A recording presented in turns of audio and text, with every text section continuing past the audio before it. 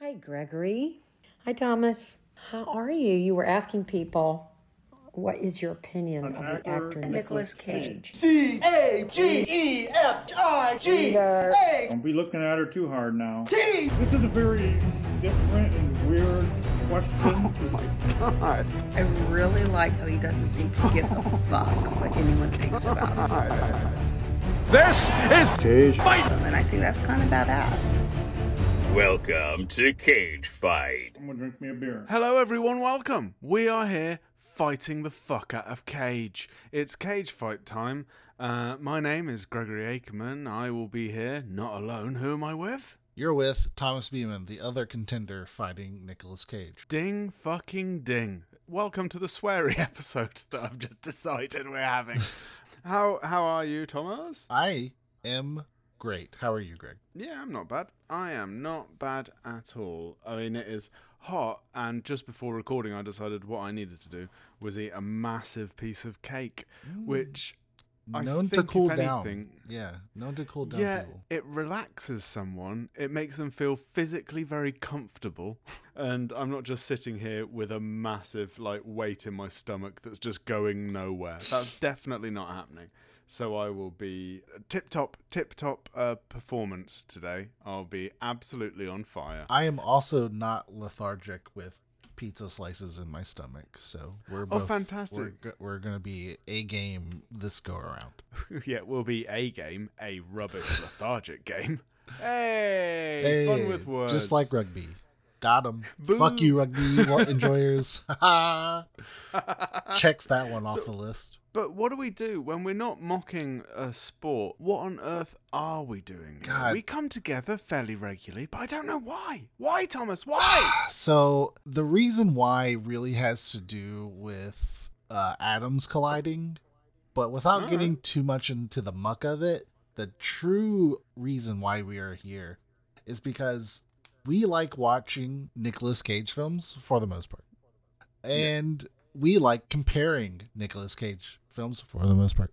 And we like determining which one is the better one. And that's generally probably the best part. Yeah, that is my favourite one. I like the idea of each of these films. There's been years of work put into them, conceiving not all of them. I think some of them probably a couple of weeks of work, but conceiving the idea, writing it, rewriting it, trying to sell it around, trying to convince people to act in it, putting it together, spending all that money, and for us to just go, no, sorry, you lost out to Ghost Rider. It's just a delightful amount of power. It's not real power. No one really, nothing really happens. I hope that people, listen, if you're a part of the movie industry and you make movies, I hope that the motivator of not losing to Ghost Rider will make movies better. It should do. It should do. That's the world we should just hold that in your heart when you're going forward, making new media. Don't be so bad as to lose to Ghost Rider. I enjoyed Ghost Rider. I'm looking forward to the sequel. I know the sequel was out years ago, but I haven't seen it yet. Yeah, but I'm looking forward to it. But what are we doing today? What films are we doing today, Thomas? What film are you bringing to the table? I'm going to do City of Angels. Ooh, who stars in that? That is Reba McEntire and Charlie Day. Oh, what? It's Meg Ryan and Nicolas Cage. But could you imagine if... if, right? What if we reshot the entire film with Reba McEntire and Charlie Day? It'll be the most beautiful thing. Every Nick Cage film should be redone starring Charlie Day in Nick Cage's role. Well, light spoiler, if it was Reba McEntire, she would survive in this one. Really? Because towards the end, does it say, oh no, if only you could knock out a stellar country hit? I think it's because I have specific knowledge of the Reba McEntire sitcom that came out in the early 2000s, in which the intro song has a lot to do with her being a single mom and a survivor, and that you do not also possess that knowledge. I don't. All I know about. I mean, I will pronounce her name wrong. All I know about Rita McEntire. See, it's not that, is it? It's not Rita. It's all I know about her is she's a country star that my wife is a big fan of. Or I assume she's a fan of. She comes up a lot. Let me tell you something about Rita McEntire. She is a working mom who loves her kids and never stops. Gentle hands and the heart of a fighter. She's a survivor. No, you're thinking of Christina Aguilera. Oh shit! Actually, you might be right. Yeah, that sitcom might have been about her instead. Well, that's what I thought. I don't know whether you see now you've done that. I don't know whether it was you or Stephanie or someone else, but someone was singing that song at me. Right? Mm-hmm. Could easily have been either of you two, but one of you was definitely singing that at me, and I thought you were just moderately misquoting "Fighter" by Christina Aguilera. So I got really excited and started singing Fighter, only to be told I'm doing the wrong thing. I've got great news for you, okay? Because you are in an idealistic position as someone who has yet to see a single episode of the Reba McEntire sitcom. Yeah. So, like, you've got some entertainment ahead of you. Some quality daytime sitcom entertainment. Is that going to be a spin-off of Cage Fight? Will be like McEntire. If it spins off into hell, yeah, sure, go out on nice. So what movie are you doing today? I'm watching the absolute misery fest, Joe. Joe, that's it? That's the whole name of Wow, okay. Just 3 letters, 1 word, a name. There it is. Can I ask, do you mind if I ask you a question? You can ask me a question. I might have 2 questions, but have you seen City of Angels? I have not seen City of Angels. Whoa. Wow, okay. That blows me away. Second question, have you ever been to Margaritaville?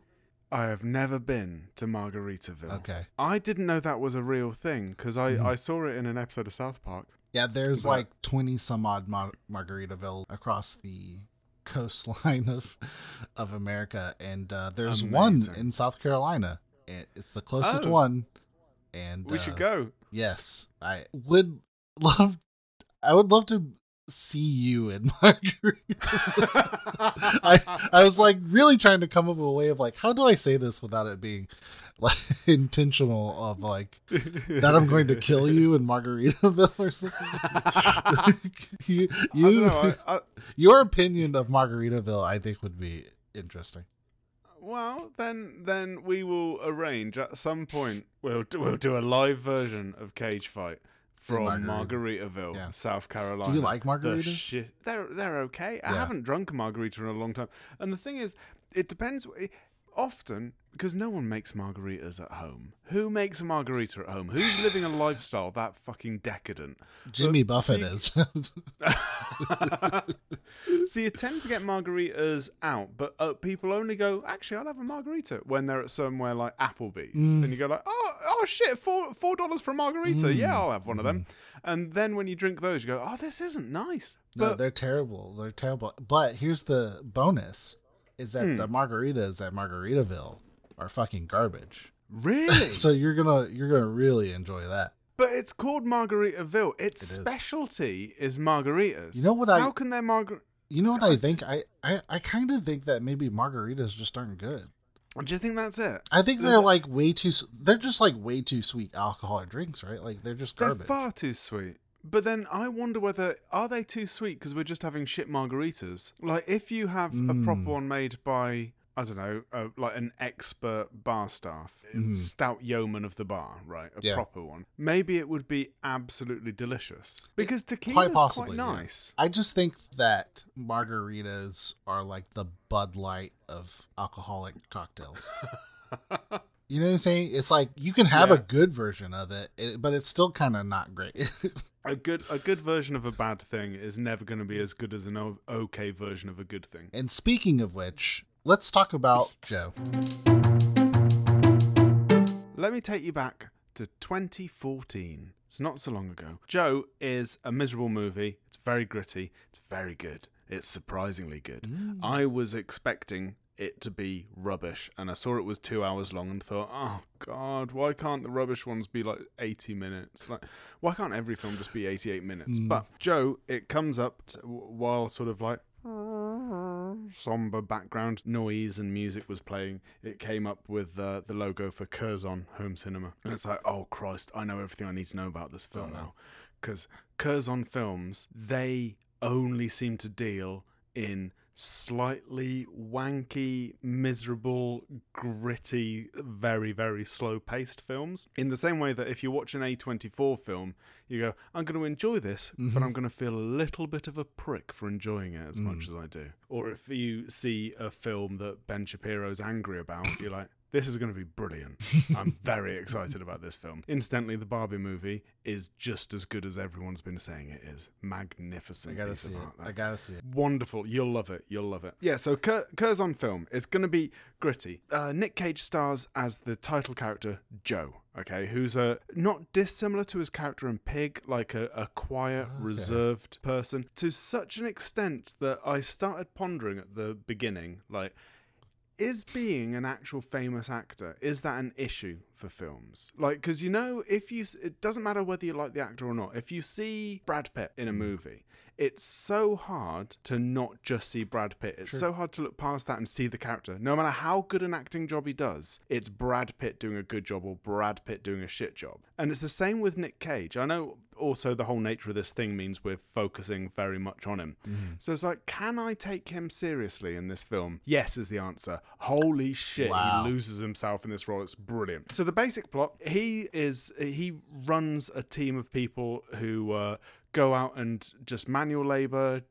At the moment, they're poisoning trees to cut them down just to clear an area for development. So he picks up a group of people at about 6 a.m. They work till about 1 p.m, and then he just goes around in his little community, which is like Southern American, poor, rural area where everyone's in trailers and the community, you've got a real strong sense of the community, that everyone's got their own troubles and their own issues, but there's a love and a strength between them, and they're all, like, he's always going like, I'm going into town, do you want me to get anything? Get me a pack of cigarettes and some freezer paper. Okay, I gotcha. And doing that, and like, hey, I'll teach you how to cut that dead deer that you've got. Here's what you need to do. Oh, thanks, Joe. It's brilliant. It's really wholesome and lovely and all of this, but you know that something dark and dingy is going on at some point. But it's going on. Then we are introduced to a little 15-year-old kid who gets beaten up by his alcoholic dad. The 15-year-old kid finds Joe and is like, hey, I need work. Can I get a job? And Joe's just like, yeah,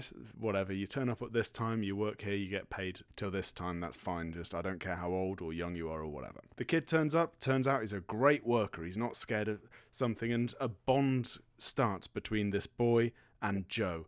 And Joe just wants to look after him. Joe sees his dad beat him up. And it's like, well, I can't interfere. That's not what we do. Family business is family business. But you can see it building up inside him that he's really, really angry. The film takes a turn because it's already like introduced an element of child abuse and that with the abusive father. But within the confines of the film, it still seems like, well, this is just everyone's in a shitty position in that. But trigger warning for rape. Right, for child rape in this film. Like, towards the end, the baddie, who is the father and the alcoholic father, and there's another character who early in the film Joe just beats up because the guy's being an arsehole.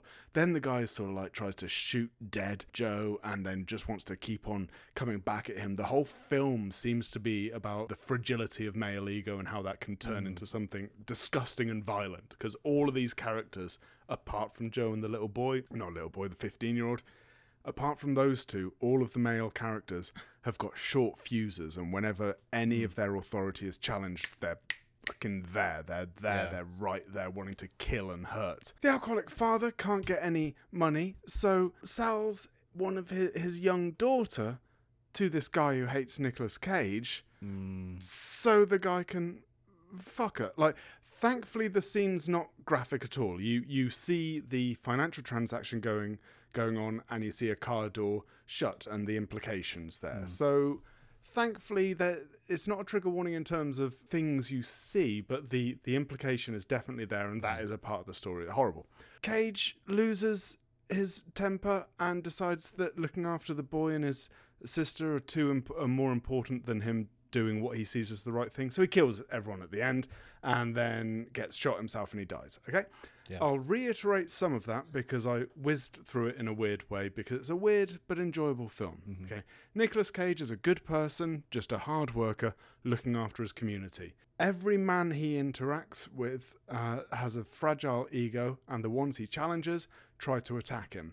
In the end, in order to look after a child who he becomes quite paternal with, he has to kill people because the world's better off with them dead. And that's basically the plot. Mm-hmm. It's a very dirty, grimy, violent, and aggressive film, but played magnificently by Cage. And I didn't get the name of the boy who he was played by, but just stellar, knock you over performances, absolutely wonderful. It's summed up quite nicely, I think, by one of the baddies towards the beginning. It says the line, "Weapons tend to make men do violent things." And that seems to sum up the entire film, but exchange weapons for feeling is somehow having their male sort of agency stripped from them makes them want to do violent things. And it's a wonderful sort of example of toxic masculinity, to use like the parlance of our times and that. It's wonderful.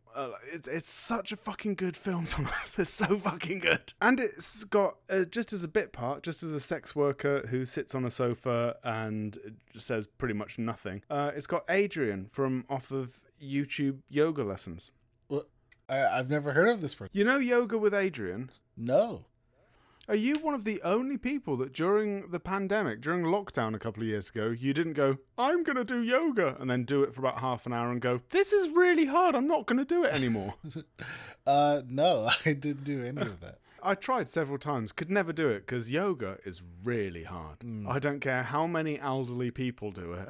It's very hard. Yeah. There was this yoga instructor who released loads of YouTube videos, like 30 videos and that of like yoga for beginners, yoga for this. And at least in the circles I was moving in, it was very popular. Everyone was watching the videos. Not everyone was doing it because, you know, it's hard. They weren't watching them in a whole sort of like, oh, a lady in a leotard, yum. They weren't watching it like that. They were watching it to try and immediately fail to do yoga.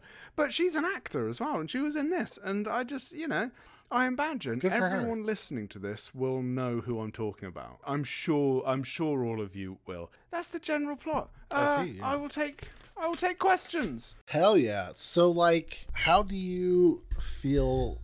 Because you mentioned this was along the line of Pig in terms of like how Nick's performance was like. How exactly was it? He's a lot more vocal than he is in Pig, right?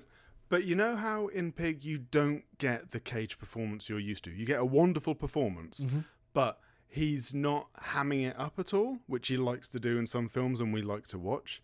He's playing it as subtly as he can. He's much more vocal than he is in Pig. I like to think of like his performance in Pig as like, well, some people call they delivered, it was like a delivery, right? Like, but I think his performance in Pig was like an actual delivery from like another universe of a character he was embodying. Yeah.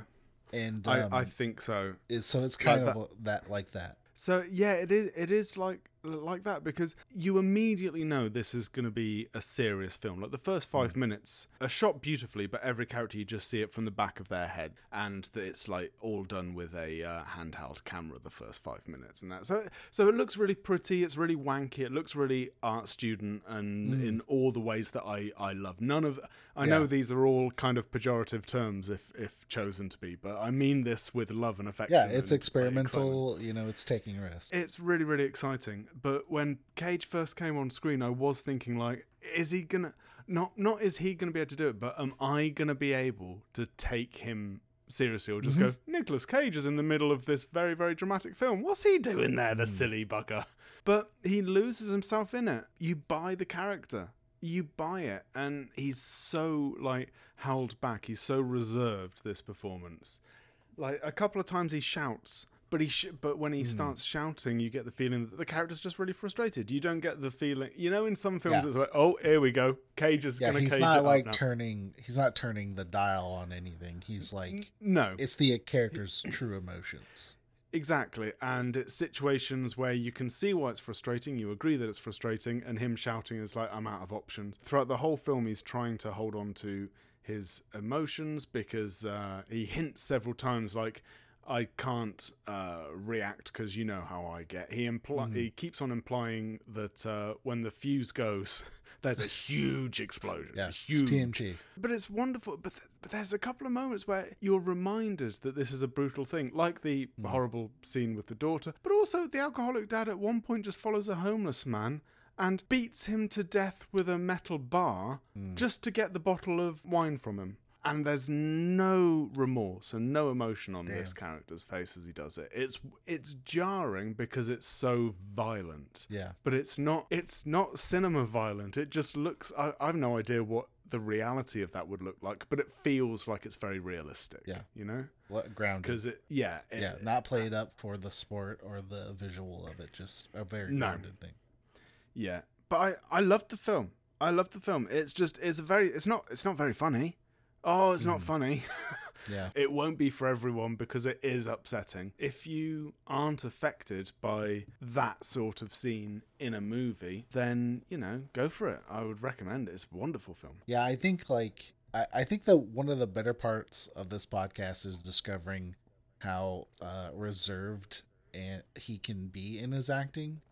As a direct opposition as to kind of like what started the idea of the podcast. It's always a surprise to me. It shouldn't be because it's powerful when we first too. Like talked about this. It's actually legit sometimes. Like he's really such powerful. a great actor. Yeah, he's such a great, and the fact that he does so much silly and has a lot of fun with roles makes the serious, like strong roles so much better. Mm-hmm. Yeah, absolutely. Yeah, the juxtaposition of, people talk about range, and it seems like he's really has like a solid range. Other than I don't know about comedy. I don't know if we've seen enough, and we might talk about this later. But I think in terms of comedy, it's good. It's good to see him in this particular like hue. The thing is, whenever it's a great film, I never feel like I've got much to say. Yeah. Because I want to say something snide and sarcastic and silly, but it's just like, brutal shit happens, but it's great. Yeah. It's a great film. It's a very boy film, but it's a great film. But there we go. Now, what you were going to tell me about Mrs. McIntosh in Los Angeles? Yes. So, it's such an interesting film. I'm also very surprised that you've never seen this because to my recollection, of which I've done no research on this for purposeful ignorance, is that City of Angels was like the biggest movie of the year. Wow. And from what I remember, it like won all kinds of awards. Even the music in it won awards. Yeah, it was huge. It was absolutely massive romantic film. And I was wondering, like, how's this gonna go? I've seen it so many times, by the way, like, and I guess that's why it's like why I think it's had this historical importance that it may or may not actually have. Yeah. But I've seen it many times as a kid, and revisiting it today has the lens. The common like lens of reflection of like some parts of this movie don't really sit well or just could be slightly problematic, but overall I think it still holds my presumed importance. When was this film then? Because this was I think it was like 1996 or something. Again, I really tried not to look it up, but I'm like too curious to know about. Because I remember, I remember like, oh, it's Meg Ryan, it's fucking Nicolas Cage. Holy shit, I can't believe they're gonna be in a movie together. It's gonna be in 1998, City of Angels. Oh wow, lovely. And this has a very solid rating on IMDb. It's like pretty popular. Yeah, who knows? I would love. I assume it won awards. I don't know if it actually did or not. But yeah, so the idea of this movie, it's a romantic movie. between a surgeon played by Meg Ryan's character, Dr. Maggie, and an angel named Seth, played by Nicolas Cage. Amazing. So he plays an actual angel in this movie. In this movie, he's the angels kind of take like this really interesting role where they're not, white clad, winged humanoids. They're also not like multi-appendaged, multi-eyed ring beings like biblical sense.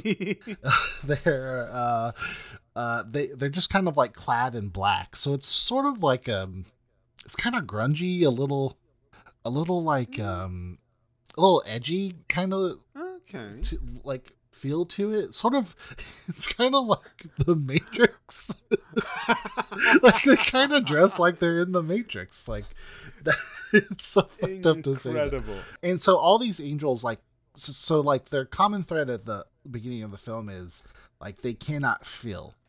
They don't feel. They don't taste. They've got no sensual input other than being able to see and speak, and that's about it. And they kind of like, in a sense, they're also sort of like I guess that's why they're in black. They're kind of like Grim Reaper-ish. They're like meant to usher people from their lives and to home. It's never like directly associated with Christianity. Not a clear line isn't drawn, right? Like it's pretty hazy, and I don't know. That's appreciated. I think I like when it's a little bit more aloof. Yeah. Right. Like we're not like naming names. It's kind of nice. But then I wonder where Nick Cage sits in that, because he's done a couple of overtly Christian films, hasn't he? Like weird Christian films, like The Knowing and Left Behind. Yeah. Yeah. I thought the same thing. I'm like, I wonder if he has like a strong, like a belief in one way or another. And yeah, he's this angel. He helps people pass. One of the people he helped pass was a man which Maggie was operating on. She deals with the loss of this patient pretty poorly, and he kind of like clings to her from this. Now, the next few scenes are her just kind of dealing with this loss on her table, and being a doctor who, like, this character like approaches faith like firmly in the sense of like nope, I did everything right. The science was all there. Something happened. Something interrupted it. Something fucked it up, and it doesn't make any sense. So like basically faithless, right? Like. In a sense. And he kind of they have like the power to like make you see them. They're technically all invisible. Oh, cool. So is this just like A Life Less Ordinary? I don't know, because I'm not familiar. I'm not familiar with that film. No. Oh, Cameron Diaz and Ewan McGregor from the 90s, where angels come to interact with their love affair to get them together. Oh, interesting. So like a Cupid. It's like a Cupid movie. Not a great movie. Great soundtrack, though. Brilliant soundtrack. Yeah. But go on, sorry. Almost like... So the overall idea of what happens in this plot is this angel falls for her. She kind of falls for him, too, but... So I really loved this movie, but now on a second rewatch, it's like, oh, I don't think she actually has a good reason to, like, be in love with this guy, other than that, like, he's, like, drop dead gorgeous in this film. Right? Like, it almost seems like she just loses all. When she sees him, she just, like, falls into pieces. Like, and then that's the reason why she likes him? I don't know. That part never really makes much sense. Plus, he's an angel. He kind of stalks her. I'm not gonna lie. Like, but he's playing an angel, so it's, like, a little different. It's not really... Is it stalking if you're not a human? I don't know. I don't know. Like, does it count? Could you say God being omnipotent... Is that stalking? Exactly. The fact that he's watching you all the time. Or is he creepy? Just observing?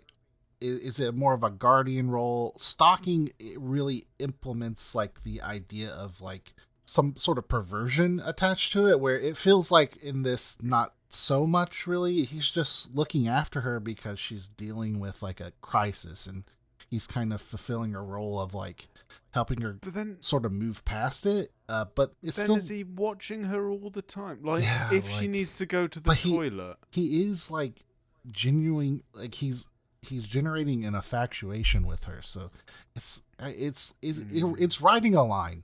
I'll tell you that much I am for certain. It is riding a specific line. And where it falls, I'm not sure. I leave that up to the individual to figure that part out. But anyways, so she has another client. This guy he actually used to be an angel. Lo and behold. And the angel man, he's like, hey, Nicholas, did you know that angels, they could become human? And he's like, oh, really? He's like, yeah, that's how I know you exist. Then he tells him like, yeah, you just have to fall. If you fall, you become human. And, he wants you to have, free will and stuff. And it's a gift, but essentially what happens in this movie is he falls, becomes human, tracks her down. They fall in love. They do the business. Oh, hell yeah. Probably the hottest scene in all of movie making in IMO. Really? Yeah, it's actually really good. Nice. Yeah, they did a great job. Cage and Meg Ryan. Yeah. I'm surprised they never got married. Oh, it's Reba McEntire. Sorry. Sorry, I couldn't even finish that one. It's solid. And then she dies. Oh. Yeah. Oh. In a heart-twistingly ending, like gut-wrenching ending, she's riding a bike and a logging truck pulls out in front of her and she dies. Oh shit. And then but Nicholas Cage has already stopped being an angel. Yeah, he just stopped being an angel. So now he gave up eternity to be with her, and now he's got to spend the rest of his mortal life without her. And there's a scene in the movie where him and his previous angel friend appears, and he's like, did you do it? Like, was this a plan? Is he punishing me for what I did? And it's like, nope, that's not happening. You know how these things work. And an angel guy's like, hey, like, would you do it again? He's like, yeah, I would, in a heartbeat. I would take that small of amount of time over an eternity without her. And the movie ends. That's very sweet, isn't it? It is. It's incredibly sweet. It does sound like when he stopped guarding her, she died because no one was looking out for her. He abandoned his duty. And she instantly died. That is it's definitely his fault. I've never viewed it that way, but I think you could be correct. It's not a punishment, it's a goddamn consequence. Yeah, you abandoned post. What a little bitch that Nicolas Cage can be. I don't want to victim blame, but she was riding her bike down a hill, eyes closed, arms out. Oh, you can victim blame in that instance. That is definitely her fault. And last second, ran into this logging truck. Yeah. And it's like... That's all on her. Why'd you do that? Yeah, because there's a difference between victim blaming and pointing out the correct person is to blame for their reckless attitude. It seemed really reckless. And yeah, even to this day, it's always something that really has upset me about the film was how she died. It felt very contrived. Also, well, it's like if you watch any part of this movie, watch the scene where she dies, because I'm not sure... It's not good death. It's not a good death act. It's not acting good on the die part. That's a shame. It feels like when they were writing it, it's like, well, we know she has to die at this point in the movie. How's she going to die? We'll get to that later. And then it's like, we've Time's no idea. up. Shooting day, the death day of Meg Ryan. Let's go. Yeah. I mean, no one's looking forward to Meg Ryan dying on set. No one's looking forward to that. No, absolutely. I miss Meg Ryan. What happened to her? I mean, she still appears occasionally on chat shows. I don't know whether she's still doing acting. Maybe she does theatre. I don't know. Meg Ryan was brilliant, but then whenever I think of Meg Ryan, I can't help but just think of the movie Inner Space, where she was excellent. Like, it's just a good Martin Short film, but it was excellent. Martin Short and Dennis Quaid and Meg Ryan. Why have I got that information right at the forefront of my head and I'm rubbish at math? I should get rid of that and use that brain space for understanding mathematical Don't be silly. concepts. Mouth is fucking useless. But yeah, that's... And you know very well, if I watch only one scene from this film, it's not going to be the death scene. You said Cage gets some action, so I'm gonna watch that scene. It's good. It's like the last action hero scene. Oh man, I'm probably fucking this up, but if you know what I'm talking about, then you know what I'm talking about. When Jamie Lee Curtis does the strip, yes, that was at a point. So both of those moments were at a point in my life where I was very influenced, a youngin, and that was some shit to be seeing at the age of like 13, 14. Yeah, it's exactly what you want to see. At a similar age, I had a video cassette, VHS tapes of pornography when you're a young teenager, just in my generation, it just circled around. I watched it. Don't worry, this isn't a blue conversation. Don't worry, listeners, you're fine. But started watching the video, and it was just exactly what you'd imagine. But then there was a bit of static as the video I was watching went away. And the static cleared and it came back. Dario Argento's comedy horror film Demons came on. Oh no. Instead. So I watched all of that, and then the film ended in the static and then back to hardcore pornography. But I like the idea that someone owned that tape and went, Demons is on tonight.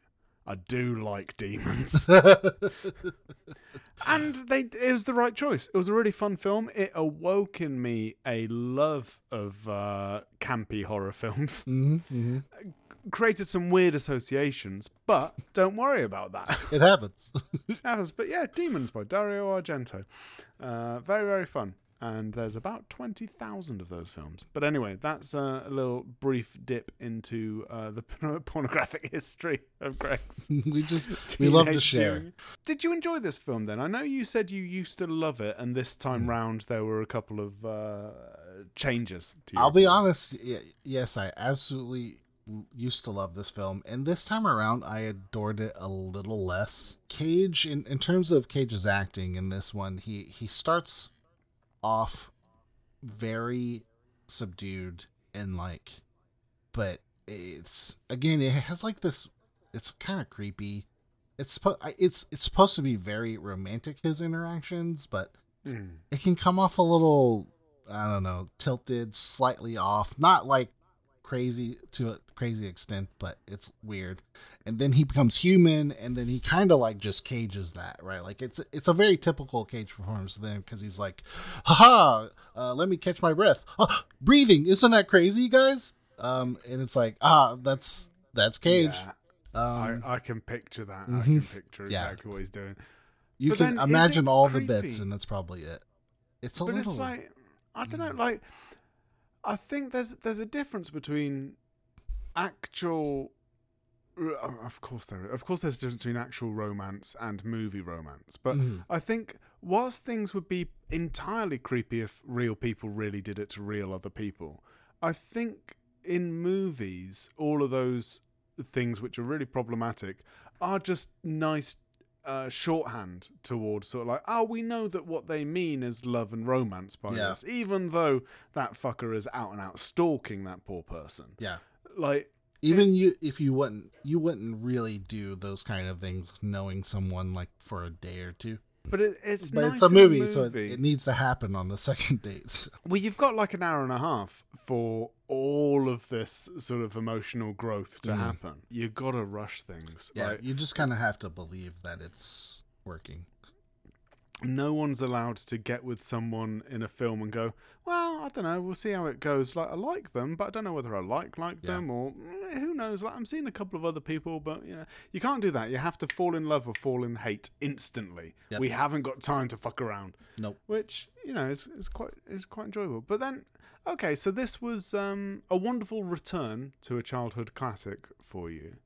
You liked it slightly less, but that's not to say you didn't like it. You loved it, but you just loved it a bit more in the past. Yeah, I still cried at the end, I always do. Okay, well, when it comes to trying to work out who wins out of these two films, the real question, well, there's many questions, but the real question is this, Thomas.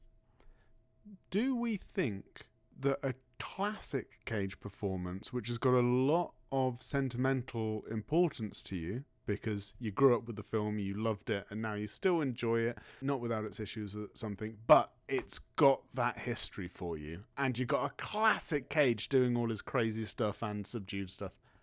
Or is it a film which is almost certainly better, but needlessly gritty, and a Cage that is a great Cage performance, but it's not a Cage performance? It's like he's not doing Nicolas Cage stuff. He's just doing great acting. So what's more important to what we're doing? Is it just like, because I would argue, based on only seeing Joe, but out of these two films, Joe's the better film. Joe's probably the better acting performance. But is it the best Cage performance? What do we want from Nicolas Cage? Yeah, I think it has to be, honestly, from Joe, because although his performance isn't at all terrible in City of Angels, it's not really like a step above, and it's not a lot of his usual stuff. Like you get maybe like you might get like a scene or two of his fun Cage-isms, you know. So it's just not rich rich enough in Cage. Honestly, it's just a lot of really good Meg Ryan. Like, it's just very fucking solid Meg Ryan and Andre Braugher, and that's that. I mean, again, he's not doing terribly, not even close to terribly. It just percentagely, it's more other things, not quite enough him, and what he's doing isn't like, I don't think it sounds even as good as what he's doing in Joe. And just to answer a couple of your questions you raised earlier, Meg Ryan was in Top Gun Maverick last year. This year she was in What Happens Later. So it looks like she went on an acting break. Between 2009 and 2022, she did one film. But it looks like she's back on it, and it looks like she had a long pause from acting. That's good. But she's either just done a couple and then she'll go away again, or she's back on it. Hopefully she's back on it, because it's wonderful seeing Meg Ryan. Yeah, I love a Meg Ryan. She was amazing and inspirational throughout the 90s, and she did a lot of great roles. So she deserves whatever break she wants to take. Oh, God, yeah. But let's hope it was a positive break rather than something unpleasant. We don't want her to, like, Martin Short it, do we? Yeah. Ugh, no. Are we saying that Joe wins this one? I want to declare that Joe wins. In which case, congratulations, Joe. I am so sorry, City of Angels. Look, you almost passed the bar, but I gotta say, this was a rough matchup. Yeah, if you were against any other film, then you probably would have gone through on sentimental reasons, if nothing else. But I'm afraid Joe's just a powerhouse. And 2014, it's slap bang in the middle of Shit Cage, so it's a surprising powerhouse. We love a shit powerhouse. Well, as we get ready to leave these fine people for this episode, Thomas, no doubt everyone's been checking out and tuning in Sunday mornings on the Off-Duty Otter to check out your D&D campaign. But every Sunday, yeah, it's pretty much that. Honestly, it's Sunday playing D&D, twitch.tv/offdutyotter, 11 a.m. Eastern Standard Time. That is twitch.tv/offdutyotter. OFFDUTYOTTER. If you want to see Thomas and a few of his buddies running through a D&D campaign, which no doubt is spectacular, I know I'll be tuning in tomorrow morning. As we're recording this, I'll be tuning in tomorrow morning. Like, if I tune into that Tuesday morning, nothing's gonna happen. Nothing's gonna be there. Yeah, I mean, maybe there'll be a few videos I can watch from previous ones. I don't really understand Twitch. But, yeah, I'll be tuning in on Sunday mornings, and you should too. And as for me, just go to the old website or whatever, do all the Bible biz. Yeah, that's cracking along. Oh, isn't it good? Isn't it good? And just to keep everyone updated, it did not make the shortlist for those podcast awards because apparently a lot of the humour didn't land. So, if you want a Bible-based podcast, which is just a little bit offensive and a little bit blasphemous, with a lot of humour that doesn't land, but a unique and thorough piece of sound design, then why don't you tune into Better Bible? We are currently on Better Bible Season 2, the new batch. We told you the rules. You didn't listen. I've just used the tagline from Gremlins 2. Now... Should I use the tagline for RoboCop too?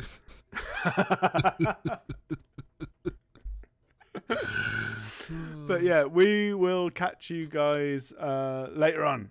Take care, kids. Speak to you soon. Bye-bye. What do you say we cut the chit-chat? A-hole!